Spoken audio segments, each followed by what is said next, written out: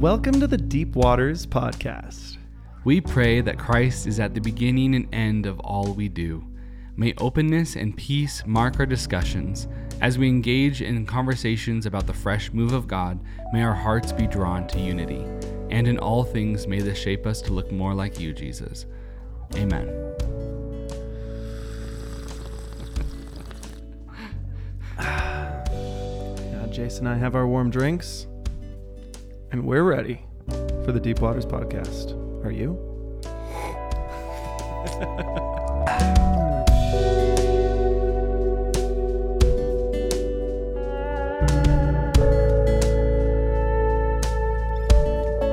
Hi, Jace. Hi, Benjamin. Happy day, It is a happy day. right? Spring has sprung. I bit my tongue. The trees are... That was a little rhyme. That was nice. We used to say that when I was a kid. I don't You're know why. a poet and you didn't even know it. But something, your feet are like Longfellows. Have you heard like the second part of that? No, is that a thing? Yeah, like long words. Never mind. Okay. Never mind. Someone listening probably knows. I bet it's Danica. Yeah, people always like, I'm a poet and I didn't even know it. And then they say that last part that doesn't rhyme. And I'm like, that's like the least poetic thing in the world. Wow, funny. And that's like the full sentence of it. Wow. So, but I guess not all poetry has to rhyme. Whoa, that's true. I'm glad you said that because biblical poetry rarely rhymes That's true. in the way we anticipate it to. Does it ever rhyme in Hebrew? Or was that just not important to them? Yeah, it rhymes in a different way. So when poetry rhymes in English, it's like the ending word of two sentences will rhyme. Like there's a roses rocket are in my red, pocket. violets are blue, sugar is sweet, and so are you. Mm-hmm. So blue and you are supposed to rhyme right there. Yeah. In Hebrew, it's like words will sound really similar right next to each other. So, like in Genesis 2, man, I don't have notes. I didn't prepare for this, so I'm pulling this off my head. But That's okay. like God creates, well, it says that the earth was dry, and then the aid came up out of the ground, which is the only time in the whole Bible that word is used.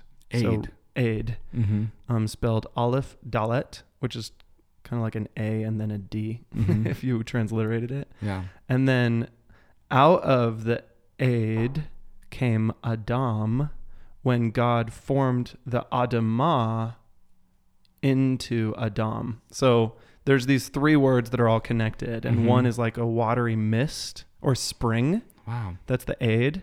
Adam is man or human, and Adamah is the dirt or the ground. Wow. Adamah is a really common word, and so is Adam. But aid is a weird word that they intentionally chose because it sounds like the others. Yeah. And so that's all in the same sentence, and there's no meter to it, really. But the words are meant to sound alike. Does that make sense? Totally. That's kind of what rhyming looks like. That's cool. In Hebrew. There's like root words that sound similar or are the same thing but mirrored. Totally. Yeah. That's really cool. Anyway, I'm not an expert on that. I'd like to do more. Sometimes I make it sound like I know Hebrew way more than I do. I don't like read my Hebrew Bible every day. That'd be so cool if I did. But percentage-wise, the Hebrew that you know is just millions times more than I know. You know the word shalom, no? I know shalom. Well done. Yeah. That's all you need. And I don't know. Any other ones? L'chaim. L'chaim. That's not from the Bible, I don't think. Elohim. Is that? Hey, there you go. Nice. Is that Hebrew? Yeah. What does it mean? Do you know? Spirit? Oh, we put you Breath? on the spot. No. Ruach. Ruach. Elohim is God or gods. Gods. It could be capital G God or lowercase g God. Or also reference the stars as Elohim? Wow, nice. Yes, it does. Interesting. Sometimes, not always. There's a different Hebrew word for stars. But sometimes the stars are poetically talked about as the sons of God or as gods or the host of heaven. All of those are used to describe the stars.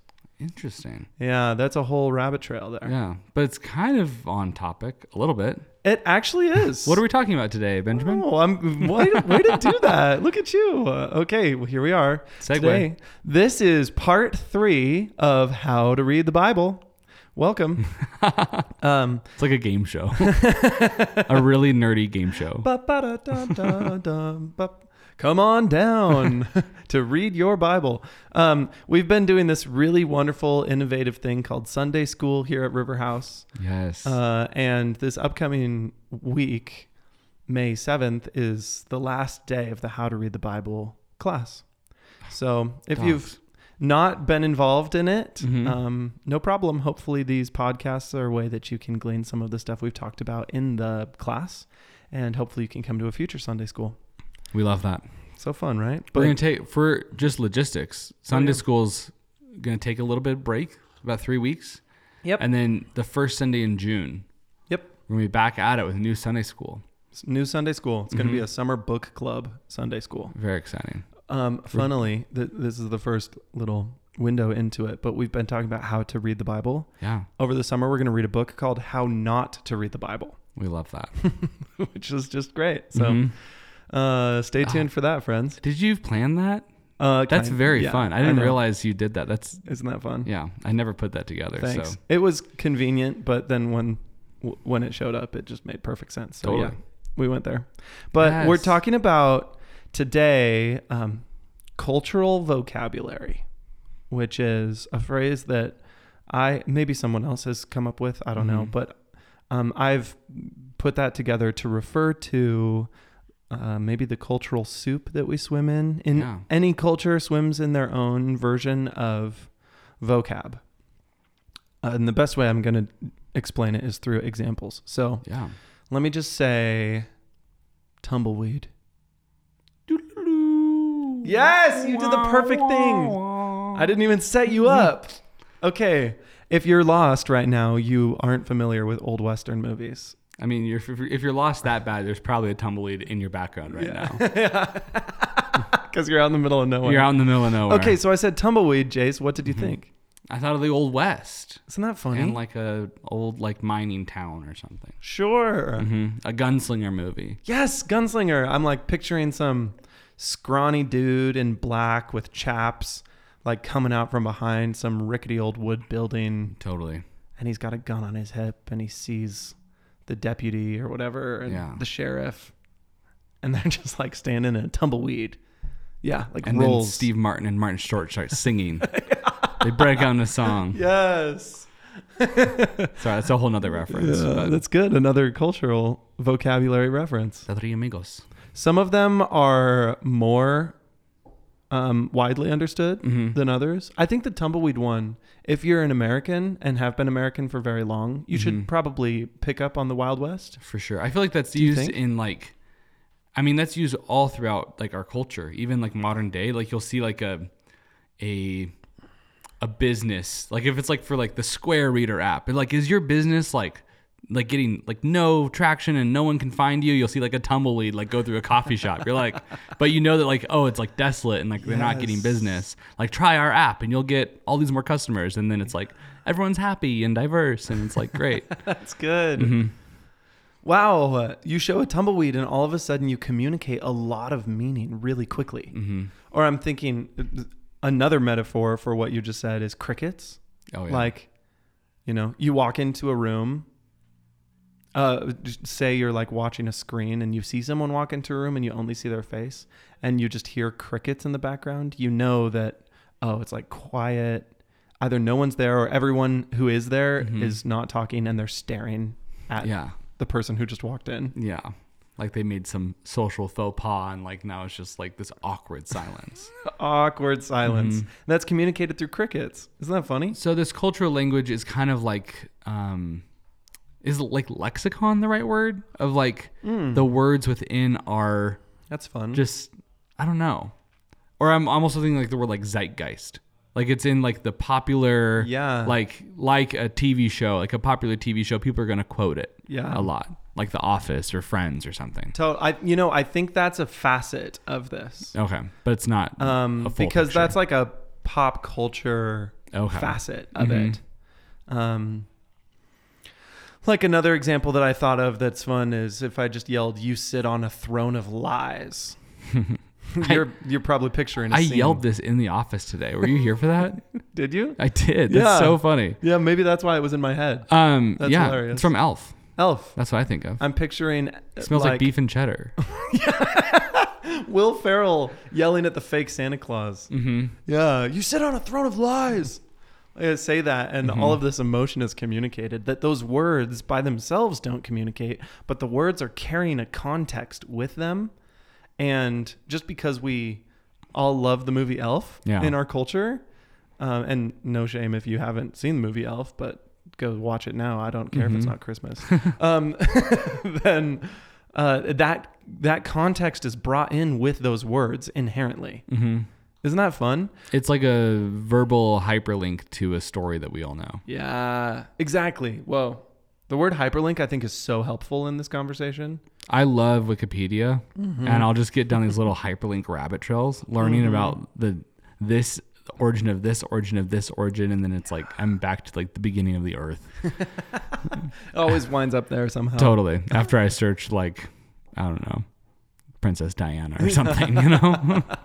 Totally, which is a great search to begin with. Totally, yeah. But it is, I like that visual because you see a little blue word that's underlined and you click on it, and all of a sudden that word has become its own article. Wow. And if you understand that article, then you go back to where you were. You're now uploading an entire article in the place of that one word. Wow. Yeah. You see what I mean? Totally. So I said tumbleweed, and you have a whole scene. There's like plot lines and characters and drama. Yeah. All just because I said the word tumbleweed inside your head. So you see how you're uploading all these thoughts. Cultures just do this. One example, I had to look this up years ago because I was listening to a musician called The Tallest Man on Earth. Have you heard of him? No, I haven't. Oh, he rocks. I'll Big check him out. Fan. I'm a big fan. But there's a song that mentions something about the Cadejo on the path, whether it was white or black. Oh, wow. I didn't know what that was. Have you ever heard that? No. I Yeah, would have thought it was like that box drum that you sit on, play at trendy worship music. Yeah, But that's a cajon, I think. Cajon, yeah. Yeah. Both have a J in them that is a soft J. Totally. Cadejo. Sorry. See, that's where my mind went. I saw the J. I'm like, oh, cajon. For sure. It's a cajon. Cadejo. I'm curious if any of our listeners have heard of that. You should tell us because that's fun. But I just looked it up, and it's basically folklore. Like indigenous people in Central America believe that there's a dog that will meet you on the path in the middle of the night. Oh, wow. And it's this big, scary looking dog. And if that dog, the Cadejo is what it's called, is white, then it's good fortune for you. And wherever you're passing, you will be protected by the Cadejo. You'll be safe. So it's like good luck almost in their culture. But if you see a black Cadejo, it means you're going to die on this path. So like it's a bad omen in this indigenous culture. Just like in Harry Potter. Whoa. The Grimm. Yes. So I don't know that this is true, but I'm wondering if you go to Central America and you talk about the Cadejo, if they're all familiar with it. Because somehow it made it into this dude's song. And he's singing about the white or the black Cadejo. Well, it's like in our culture, like Bigfoot, you know? If you just like translate that, like you're telling a story about like a Bigfoot to someone in Korea, they'd be like, okay, you're talking about a guy who has big feet, or is it just like a huge foot that's like animated and has legs? Whoa, you know? sure. Like a mascot, you know? You're like, what, who is Bigfoot? What is a big, like, yeah, totally. But we have a whole idea, this whole like, lore about Bigfoot. That's fun. And I do believe he is real, but that's another podcast. Absolutely. And not just he, but they. All the big feet. Yeah, there's a whole population of them living in Mount St. Helens, but we'll get to that later. The feet family. The feet family. The large feet family. So that's the idea of cultural vocabulary. Are you kind of seeing it? Like, we don't see the Cadejo, just like other people might not see the tumbleweed. You sort of have to swim in the culture in order to catch some of these things.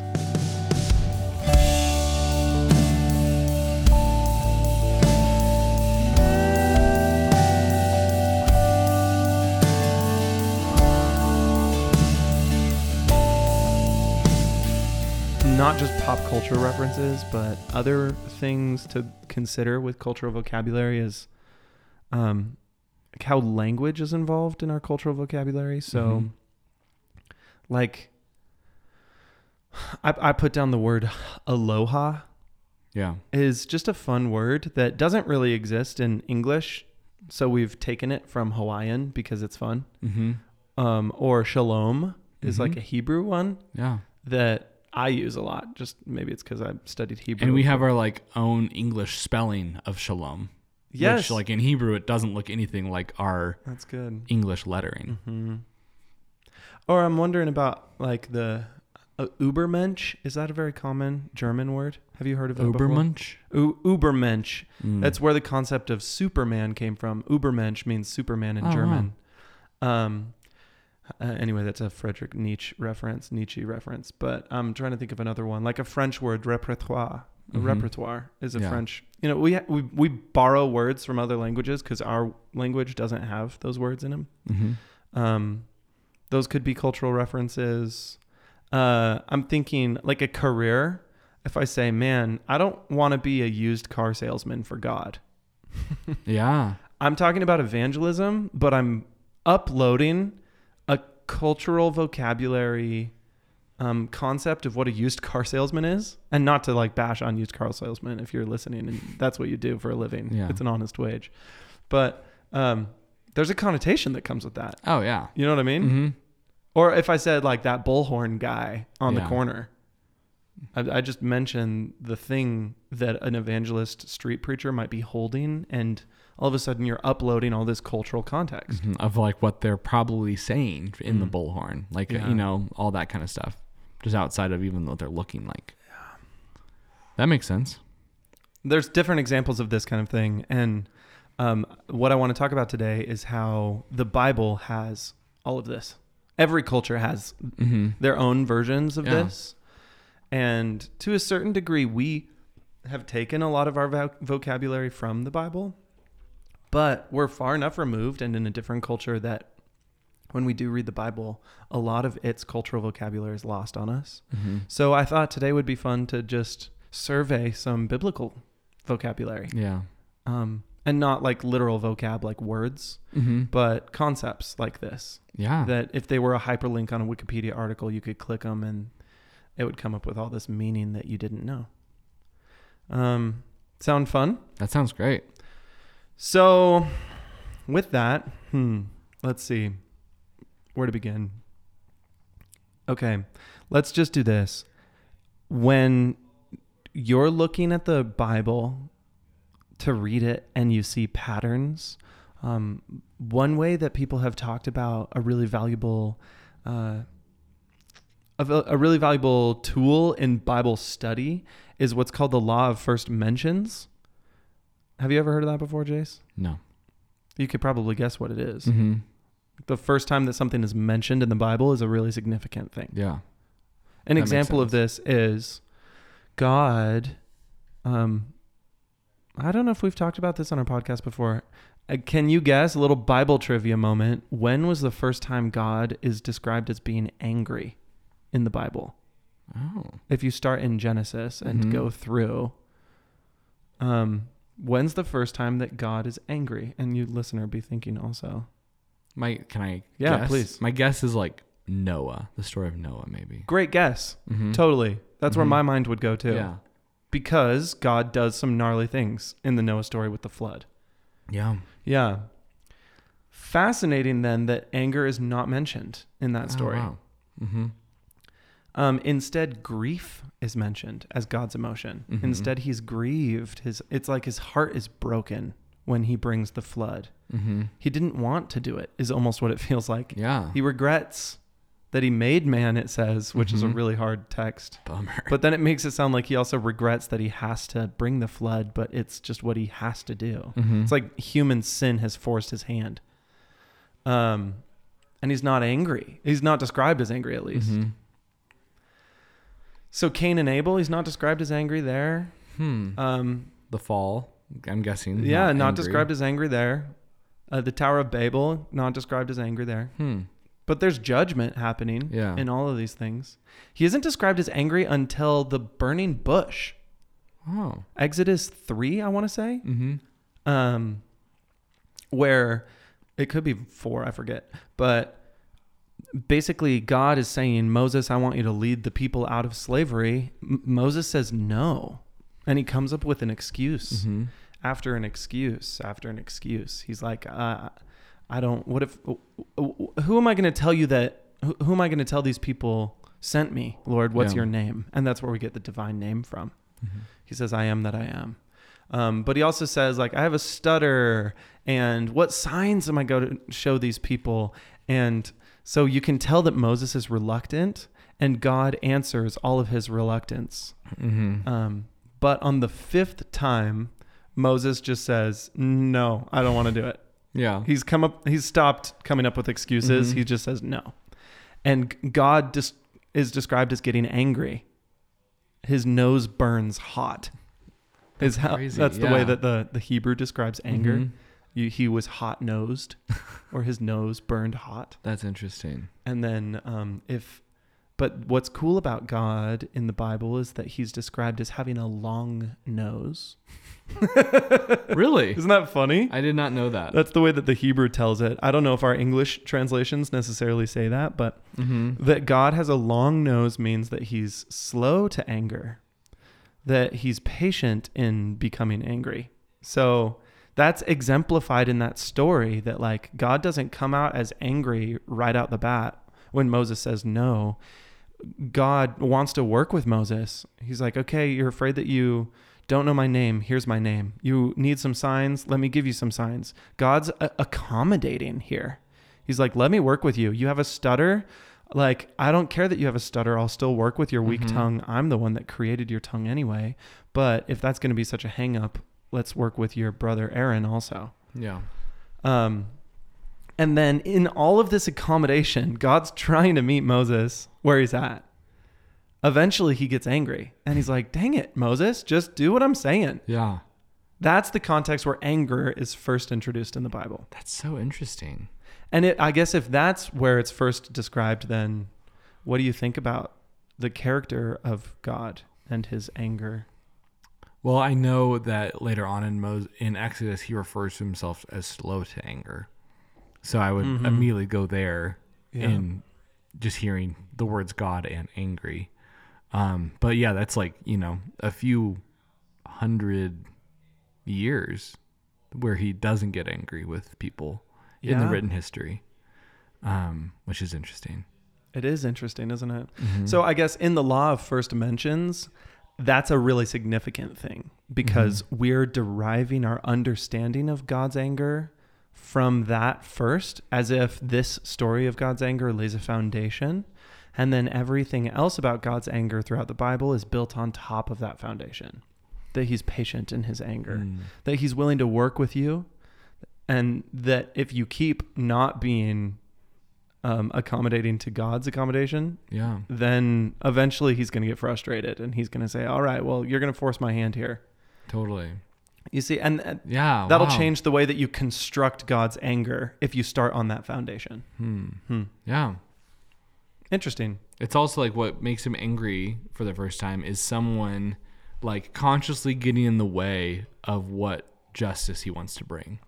Wow. Which is kind of cool. Knowing like how important justice is to God from what I've studied. It's like before it's just like the fallenness of man, the selfishness, and it grieves him at the loss of a human life. But this is like, dude, you are like messing up the narrative here. Whoa. Like that kind of thing. The narrative that I'm trying to write. Yeah. And like you should be stoked that we're trying to deliver these slaves out of Egypt. Totally. And you get to be a part of that. This is important. Moses, wake up. Yeah. Huh. That's cool. That's good. Okay, so that's an example of the law of first mentions. So if we're only going to come up with a few examples of cultural vocabulary in the Bible, if you're like, I want more, is there an exhaustive list that I can find somewhere? Honestly, I don't know. Maybe. I haven't looked all that hard for one. My guess is no, there's no exhaustive list other than the Bible itself. What you could do is just read the Bible. Oh, got him. But the idea that Dr. Tim Mackey on the Bible Project suggests is read Genesis a bunch of times. Mm-hmm. He said 50 times, which is great. Wow. There's 50 chapters. Read it 50 times. Mm-hmm. That's a lot Yeah. of reading. But if you do that, if you steep yourself in Genesis, you're going to get really familiar with the different images that come up in Genesis. And because it's the first book, it's the book that's full of a ton of first mentions. Mm-hmm. Now that funny, that example of anger doesn't occur in Genesis. That's in Exodus. So you could read Exodus too and look for more first mentions. But pay attention to the symbolism, the images, the words that you see repeated and that seem significant in Genesis.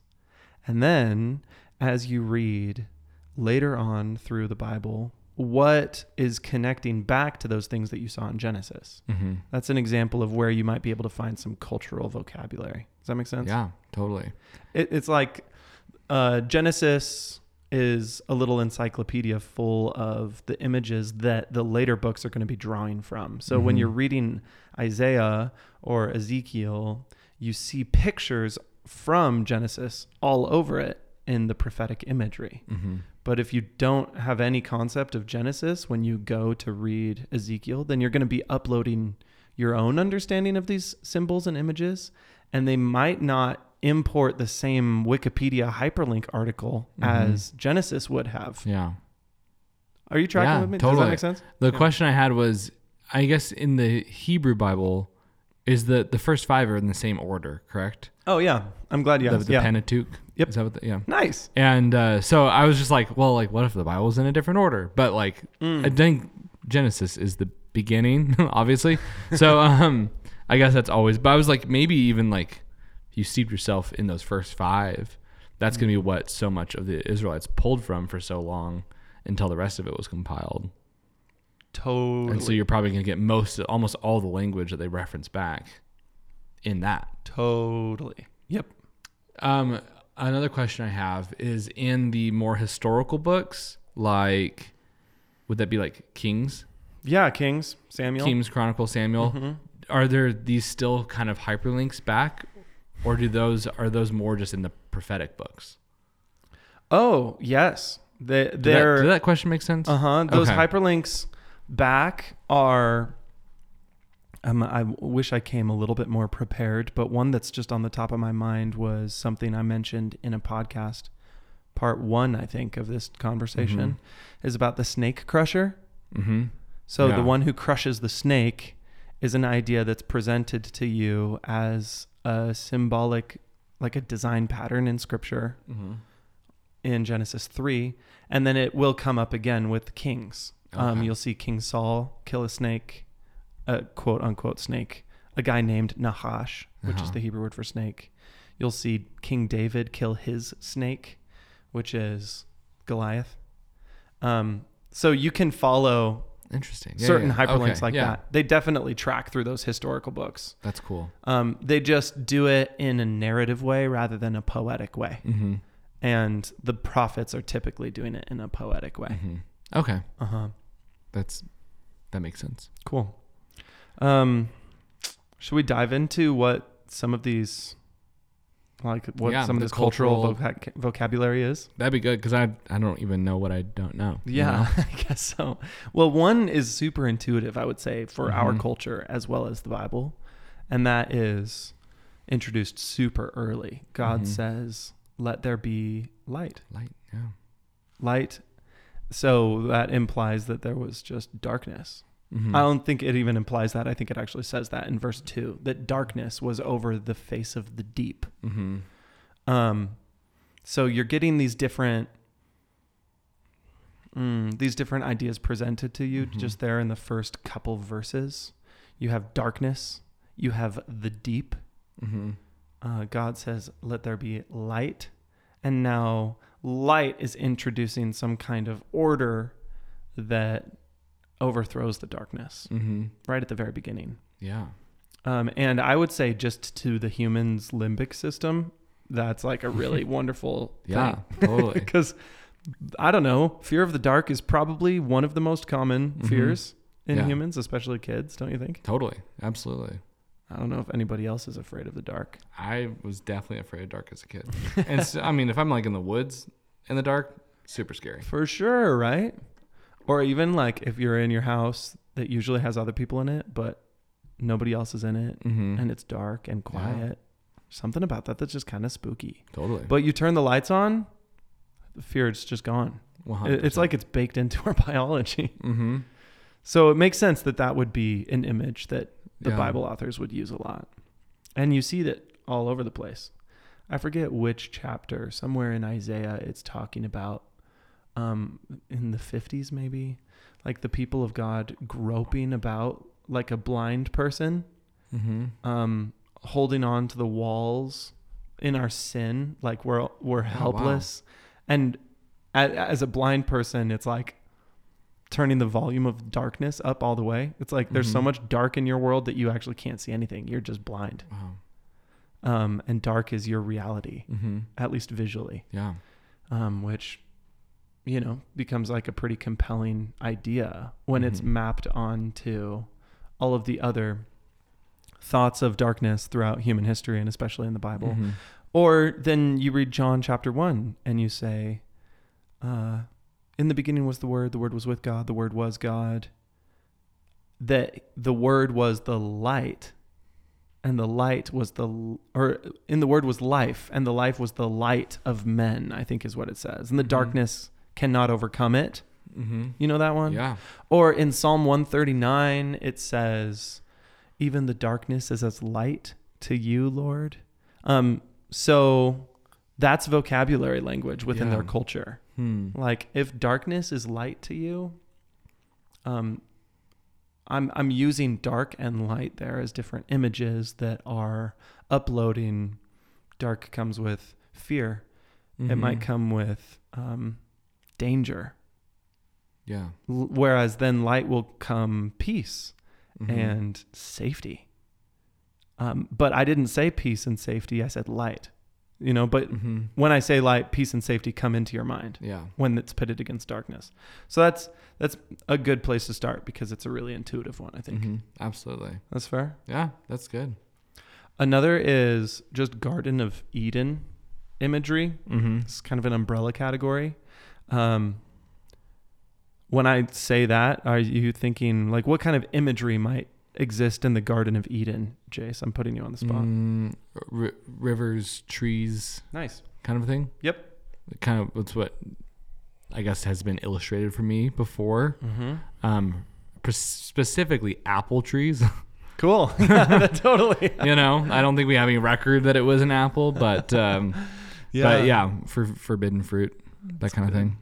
Yeah, the Hebrew doesn't say apple. It says fruit. I don't know where apple was the idea, like when that got introduced. I mean, a red apple is kind of like this like tempting thing. It's kind of sinister.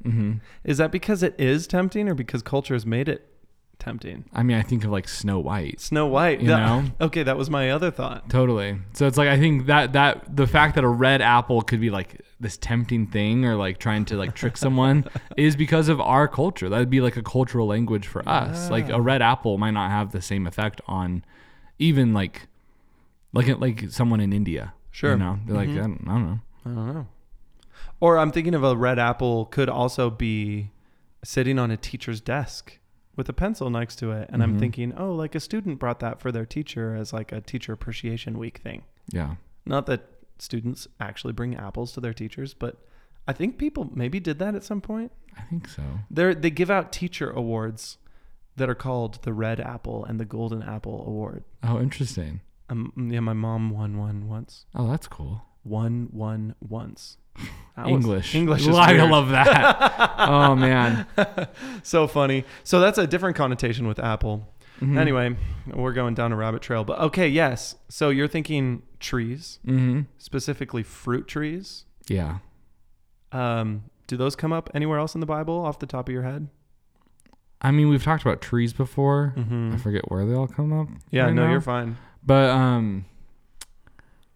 I'm totally putting you on the spot. We did talk about it actually just a couple episodes ago, but I'll say that's for sure a strong image that's woven all throughout. Even Jesus talks about, like, you can tell a false prophet by whether they bear fruit. By their fruit. You can, Totally. We still use imagery like that. Abide in me. Yeah. You can do nothing apart from me. So Jesus says, I'm the vine, you are the branches. Abide, and then you'll grow fruit because you're abiding in the vine. That's some New Testament example. But it's all throughout the Old Testament too. So trees are for sure a strong image. Rivers. There are 4 rivers in the Garden of Eden. Did you know that? Mentioned? I feel like I only remember the 2. Yeah, which ones do you remember? The Euphrates. Nice. And the Tigris. Yeah, Tigris. Yeah. And then the Gihon. The Gihon. Which there's a bunch of debate on what that river is.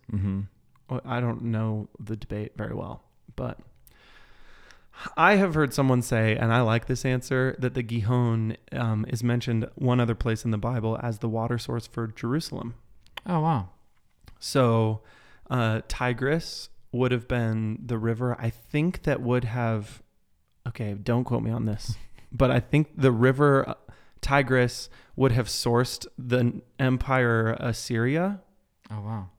Euphrates would have sourced the Babylonian Empire pretty well. The Gihon was sourcing Jerusalem, the Israelites. Oh, wow. And then the Pishon is another name for potentially the Nile River, which is sourcing the Egyptians. Yeah. So in the worldview of the Old Testament, those are the 4 great powers, like themselves. Wow, yeah. And the 4 large empires surrounding them, or the 3 large empires surrounding them. Yeah. Fun, right? That's super cool. So that's to say that all of the powerful nations derive their very life source from the same essential heaven place that we're calling Eden. Yeah, there's a lot that we could do with that. That's cool. But rivers, can you think of rivers as a symbol throughout the rest of the Old Testament? Does that come up? I think of Psalm 23. Well, it's still waters. It's not a river. That's fun though. Yeah. But water. And, baptized in the river. Okay, yeah. Baptism. Like is it River of Life? I only think of the song, the kid's song. Yeah. But I'm like, I've got a river of life flowing out of me. Is that is that a scripture? Okay. It is. Praise God. I want to say it's, John chapter 7. Jesus is celebrating the Feast of Tabernacles in Jerusalem, and he basically says, all who are thirsty, come to me, and I will give you living water, drink, and then out of you will flow rivers of living water. That's my paraphrase. Is that what he says? Did you find it? I didn't find that, but it brought up Revelation 22. Oh, there you go. Show me a river of water of life, bright as crystal, proceeding out from the throne of God and of the Lamb. That's great. It's pretty cool. That's one thing we could say is, if, like, Genesis, the Garden of Eden, is an introduction to most of these patterns, what we see in Revelation is kind of a fulfillment of these images. I've heard there's a lot of that garden imagery in Revelation. Totally. Tons of garden imagery. Rivers, trees.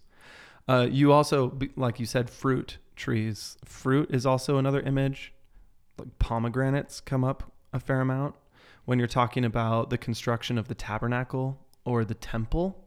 Pomegranates are seen as this luxury fruit that symbolizes abundance. So, if pomegranates are hanging on something, it's a symbol of we're in Eden now. Or if in Song of Songs, your temples are 2 halves of a pomegranate, that means you have Eden beauty all over your face. Wow. Interesting, right? But that's cultural vocabulary that you don't get unless pomegranate to you takes you back to Eden.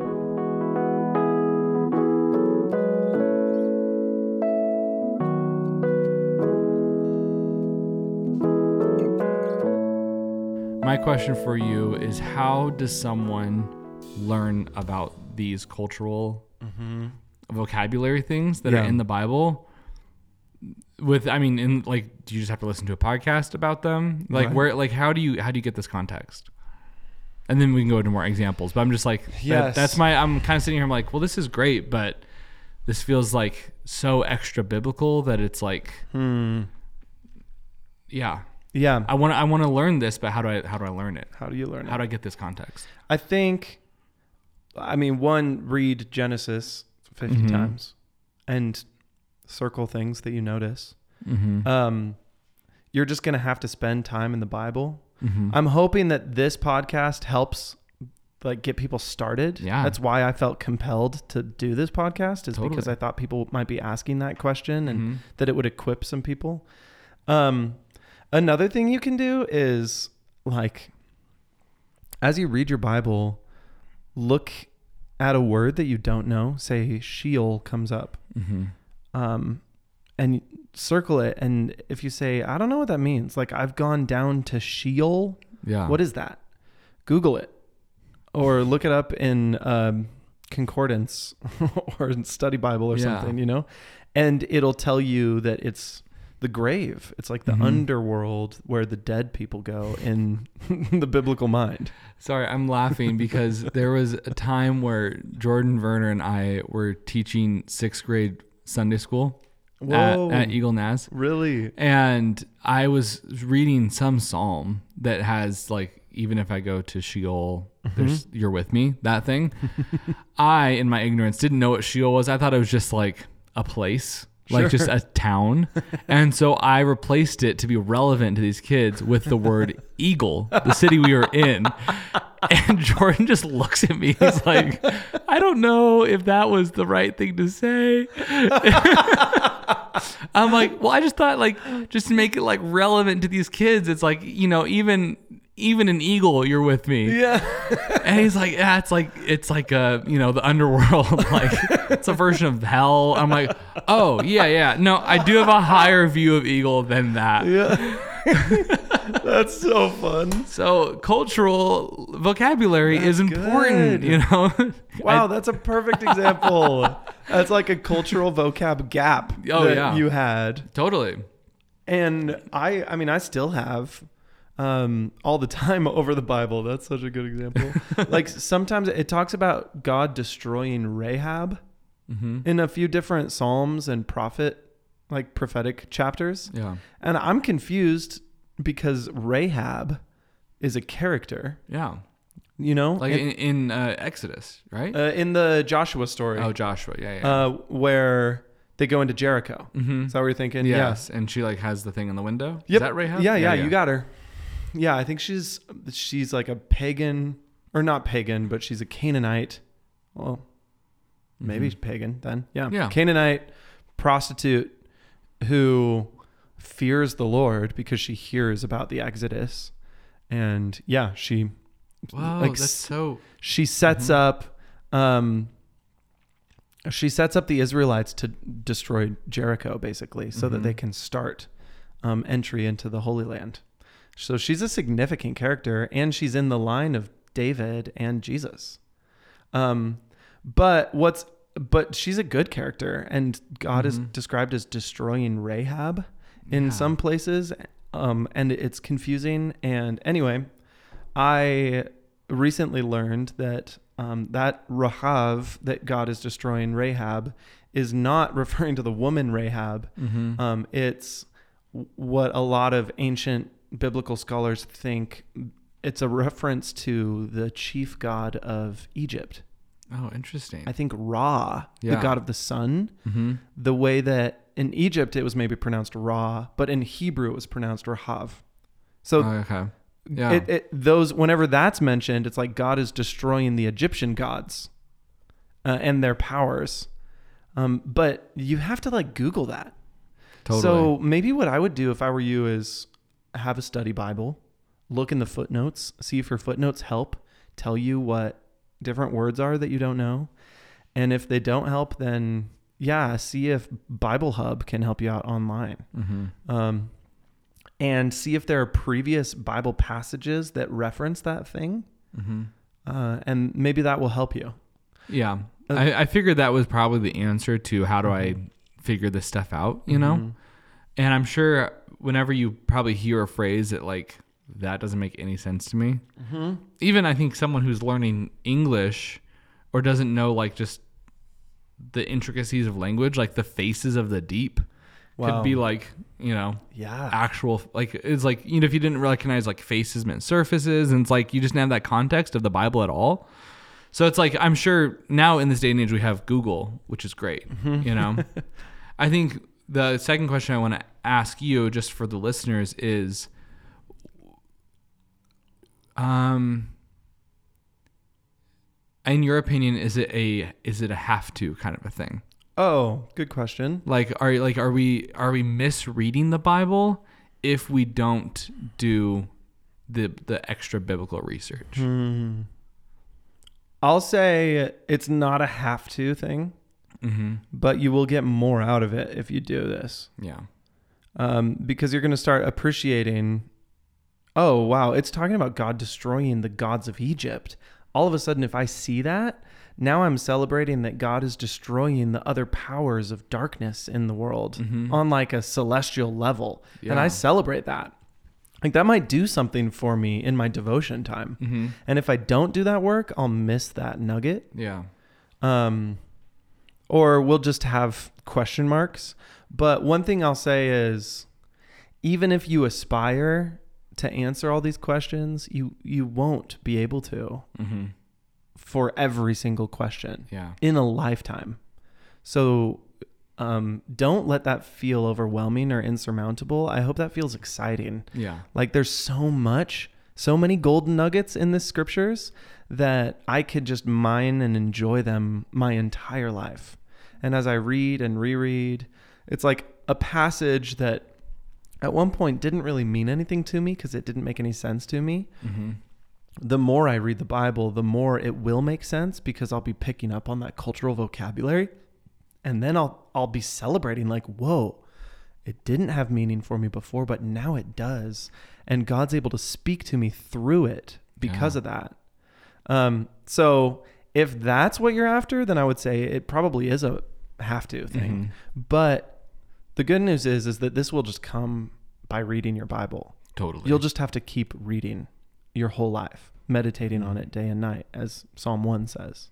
And I mean, our utmost desire should be to know God. Yeah. And to have that, to desire to know God is to desire to read the scriptures time and time again. So I'm playing a little bit devil's advocate, but I think an interesting segue would be, what is a passage for you that like came to life learning about like kind of the cultural language or the cultural view? Is it, I'm putting it on the spot, but no, that's great. I'm thinking, okay, well, I don't know that this exactly answers the question, but I was recently reading Isaiah. I'm reading through Isaiah right now, and I was in chapter 38, I believe. And it's talking about Hezekiah, the king, getting sick. And it describes Hezekiah. He's so sick, a prophet comes to him and says, "You're going to die, Hezekiah. This is going to take you out. I'm sorry, but this is the end for you."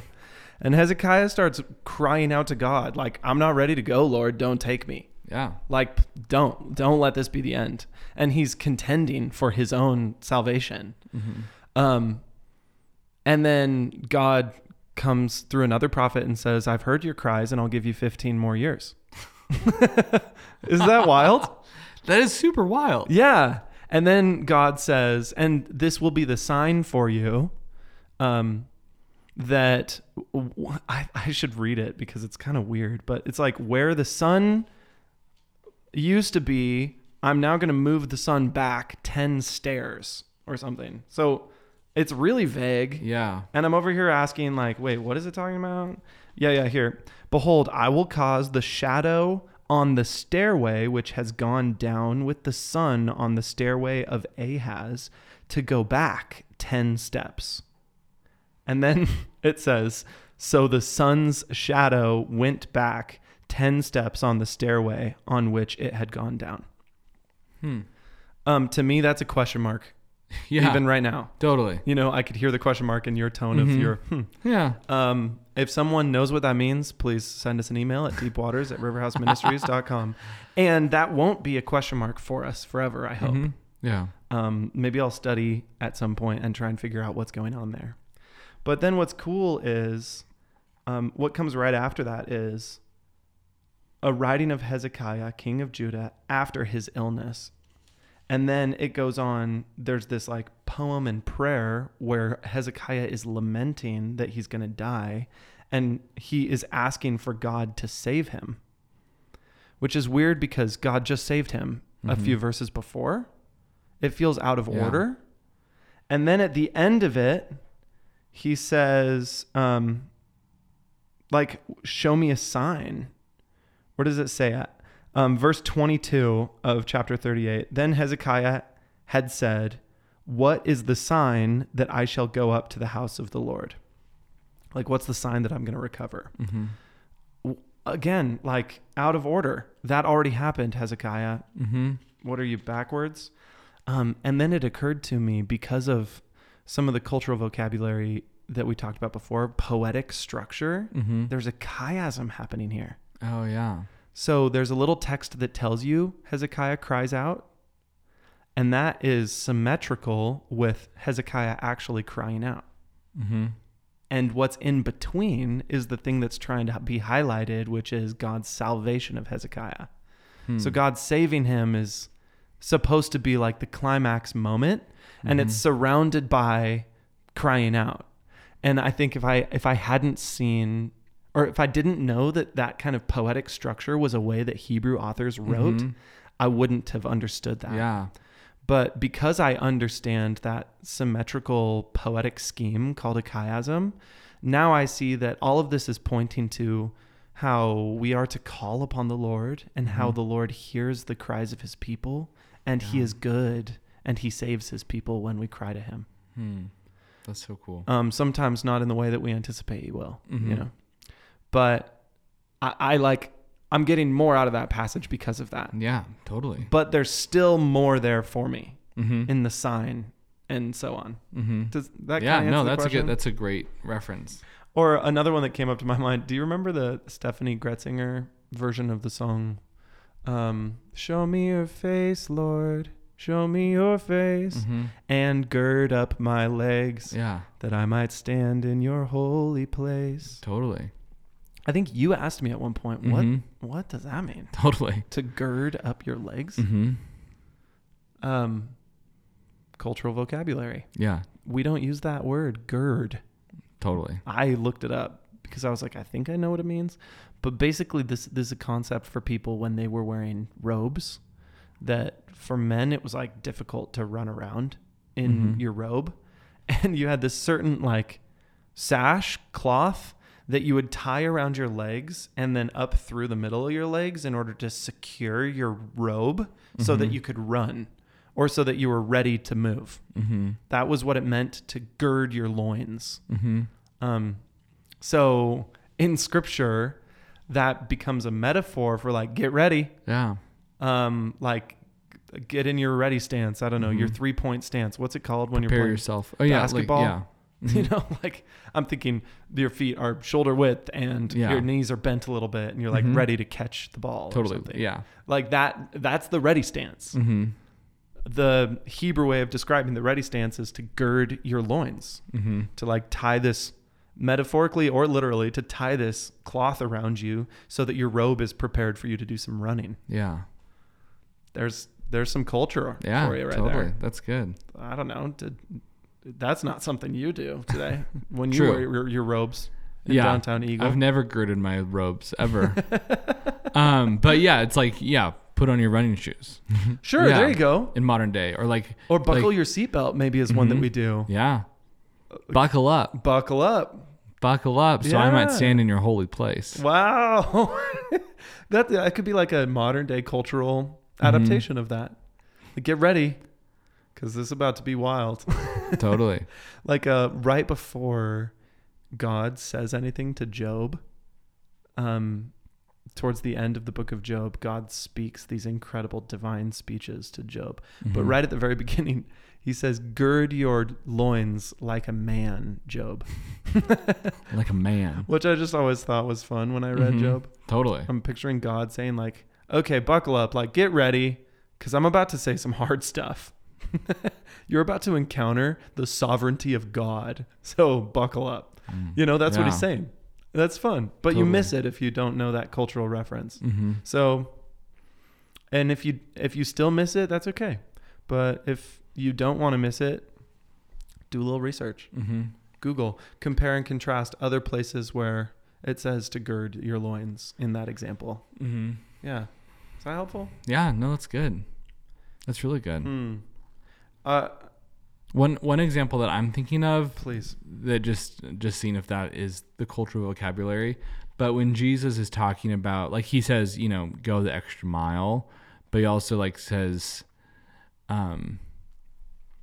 like give your coat, like if someone takes your shirt, give your coat as well. Yeah. Something like that, I think. Yes. And I remember like we go the extra mile is now in our vocabulary in English, which I believe is taken from scripture. Yeah. But the one I always remember, like the coat one made less sense to me until it was cleared up. So I'm not sure if that, like, does that count as like it? I mean, I feel like in context you're able to read it without knowing exactly what it means, because it's like, oh, like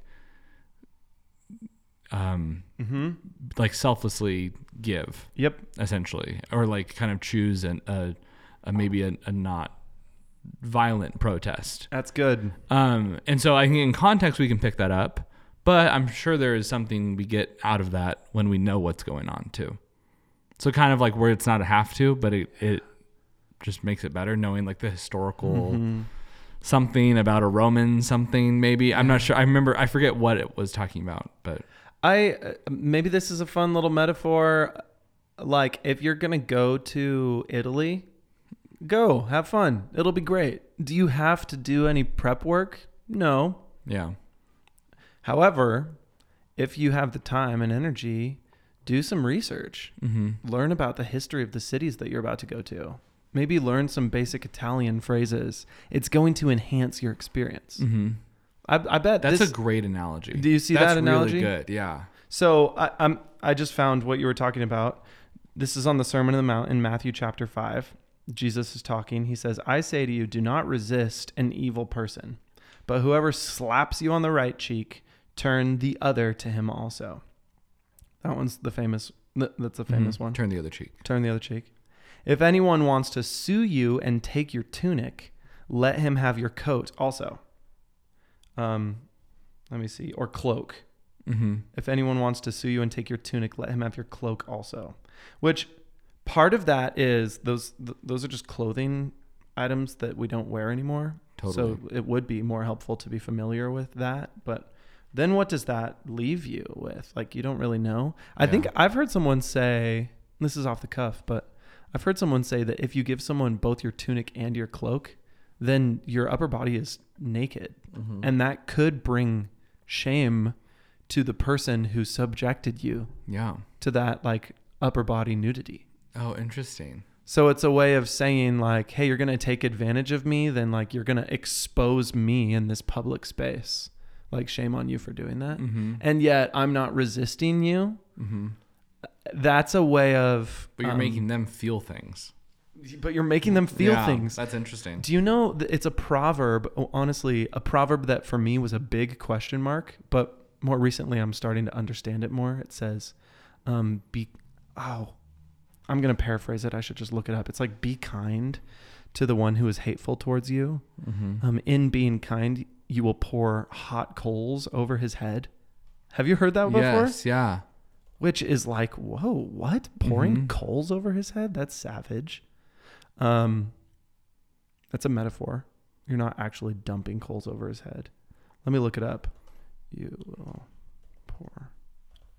I mean, I feel like I can get sort of what they're talking about, how it's like you're killing them with kindness kind of a thing, where it's like they're expecting you to, become frustrated or angry or to submit, like in the case of like a bully. But when you're just like kind, it kind of throws them off and you're like, oh, that's not what I was hoping to happen, That's good. Like I'm more just doing this because I'm insecure and want attention, Sure. or just, yeah. And so. And I kind of want to fight because then I can flex and strongman and we can get angry with each other. It's not unlike Facebook today during politics era. Absolutely. That's a great reference. Like, come at me. Yeah. Let's duke it out.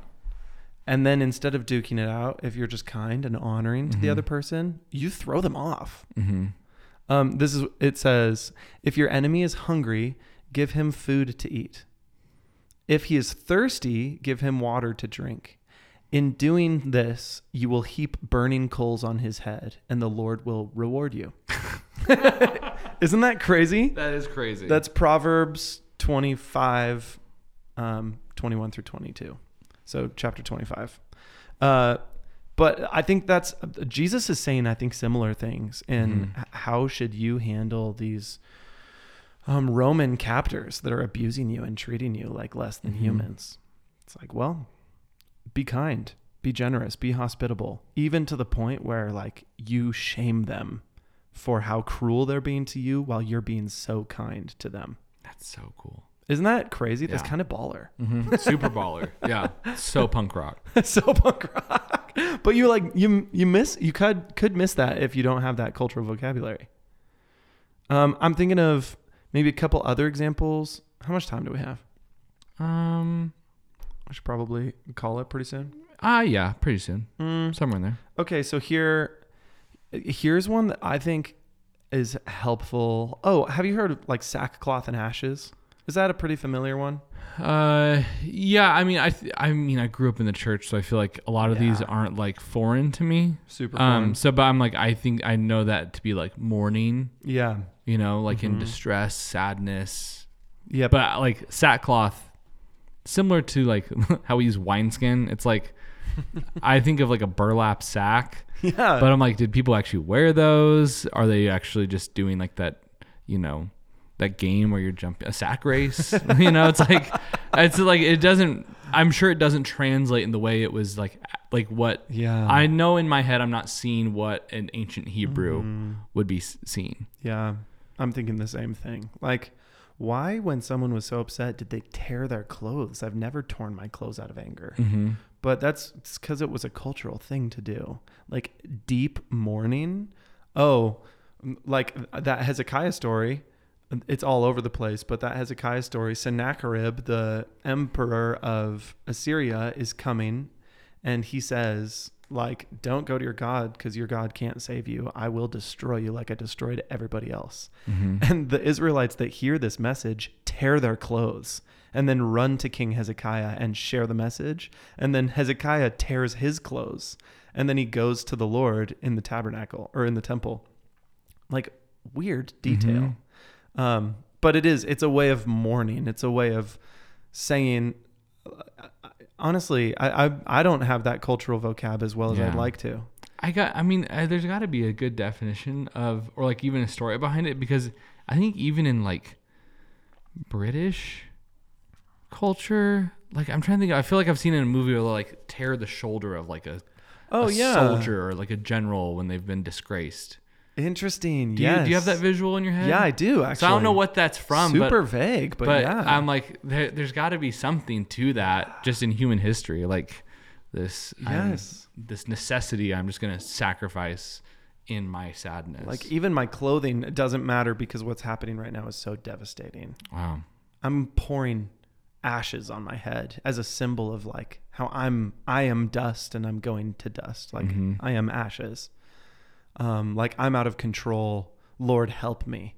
It's a symbol of also not just mourning, but humility, like a deep humbling of oneself before God often.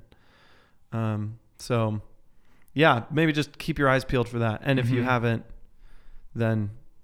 noticed it, then notice it, because it's all over the Old Testament, especially because bad news is constantly being given. Yeah. Another one that could be a whole series of podcasts is the cosmology of the Bible. which is a fancy way of saying the way that they understood the world and the universe and how it all worked. It's not really super scientific because they didn't scientifically understand the world as much as they, tried to make sense of things that they couldn't make sense of because it was 4,000 years ago.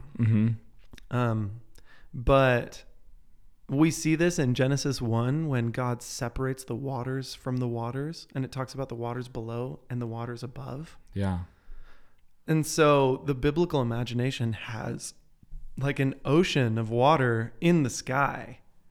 And here, I'm going to read this little chunk of Isaiah 24 to exemplify this. Terror and pit and snare confront you, O inhabitant of the earth. Then it will be that he who flees the report of disaster will fall into the pit, and he who climbs out of the pit will be caught in the snare. Bummer. So you're catching like those are trapping terms for hunter-gatherers, Yeah. That we're trying to capture food.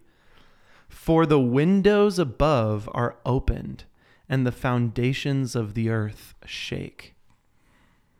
The earth is broken asunder. The earth is split through. The earth is shaken violently. It's crazy, like prophetic language that's really compelling. But I just wanted to say the windows above is like a pointing to the way that they understood this.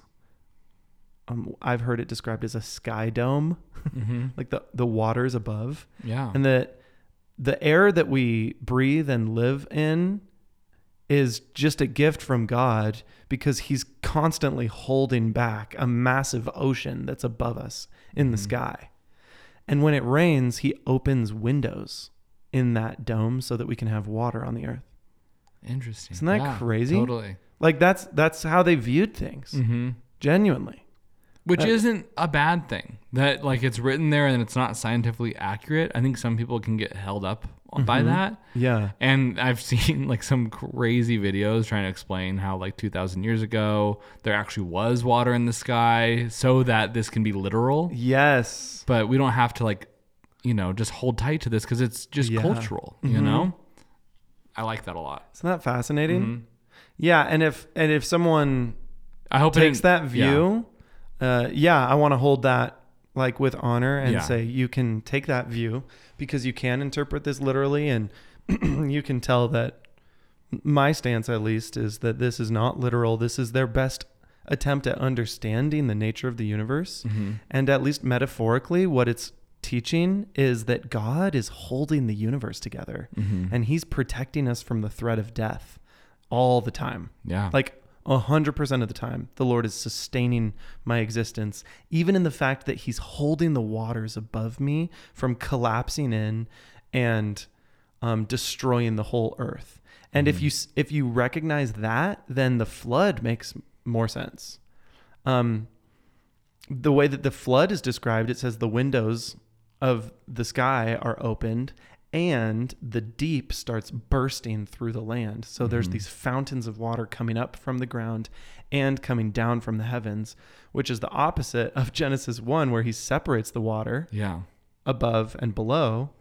It's like now in the flood, instead of separating, he's allowing the water to collapse around creation. In effect, he's decreating the universe, but he's created through Noah a little safe haven of creation. It's like a little Eden boat that floats, and it's going to survive this decreation event so that God can wipe the rest of the slate clean and start over.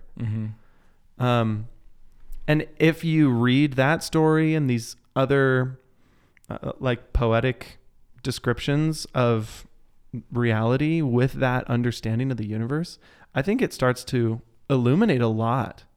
So we could go down a whole rabbit trail there, but I'll say like the foundations of the earth, it was this thought that the land stood on huge pillars, and even beneath the land that we stand on is more ocean, which is why when we drill down, we find water in wells. Yeah. Because water must be below the land.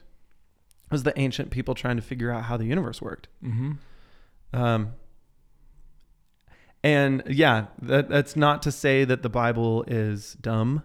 It's ancient, and they were doing their best. And all of these descriptions tell an incredible truth, if we have eyes to see through their cultural vocabulary. That's good. Yeah. So I think in all of this, there's just a big invitation, like, come be open-handed with the Bible, learn its vocabulary, learn its culture, like you're going on a trip to Italy or wherever else. And the more you learn those things, the more you'll appreciate your vacation through the biblical world. That was good. Was that? Yeah. No, I think this is such a good topic. I'm glad we covered it today. Cool. I had more on my notes, but that's just fine because we could never hit it all. True. I mean, you said that. So if we hit it all, then you could be going back on your word. And I would be a liar. You'd be a liar. That's fun. Oh, well, praise God. Praise God for the Bible.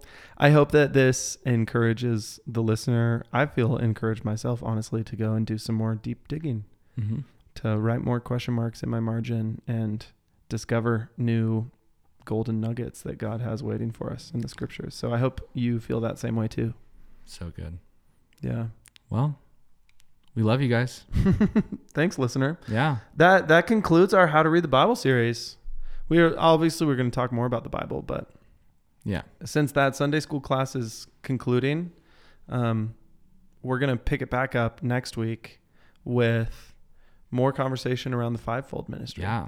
We've got a great podcast with Pastor Robin Werner, which will be so good. Yeah. So stay tuned for that. Thanks for joining us. Come see us on a Sunday also at Boise Vineyard at 4 p.m. That's when we arrive for. Yeah. Yeah. Mm-hmm.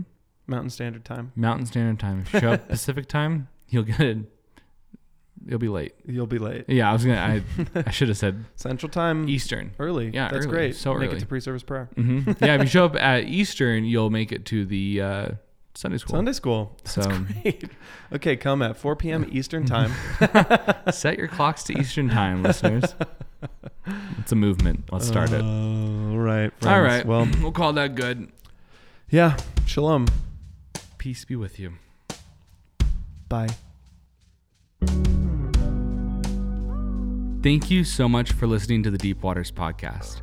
If you have comments, questions, or concerns, maybe even a recipe or two, please send them to deepwaters@riverhouseministries.com. And if you would like to join us at Riverhouse for Sunday service, we meet at the Vineyard Boise at 4 p.m. We'd love to see you there. We could not do this podcast without a little help from our friends. Our theme music was written and recorded by the Riverhouse worship team. Production is done by Jordan Soderman. Special thanks to Isaiah Guerrero for our artwork. Benjamin Olson writes and co-hosts with me, Jace Langley, and I also edit this bad boy. If you like this podcast and want to keep going on this journey of discipleship with us, please leave us a review wherever you listen to the Deep Waters podcast. May Christ be with you wherever you go.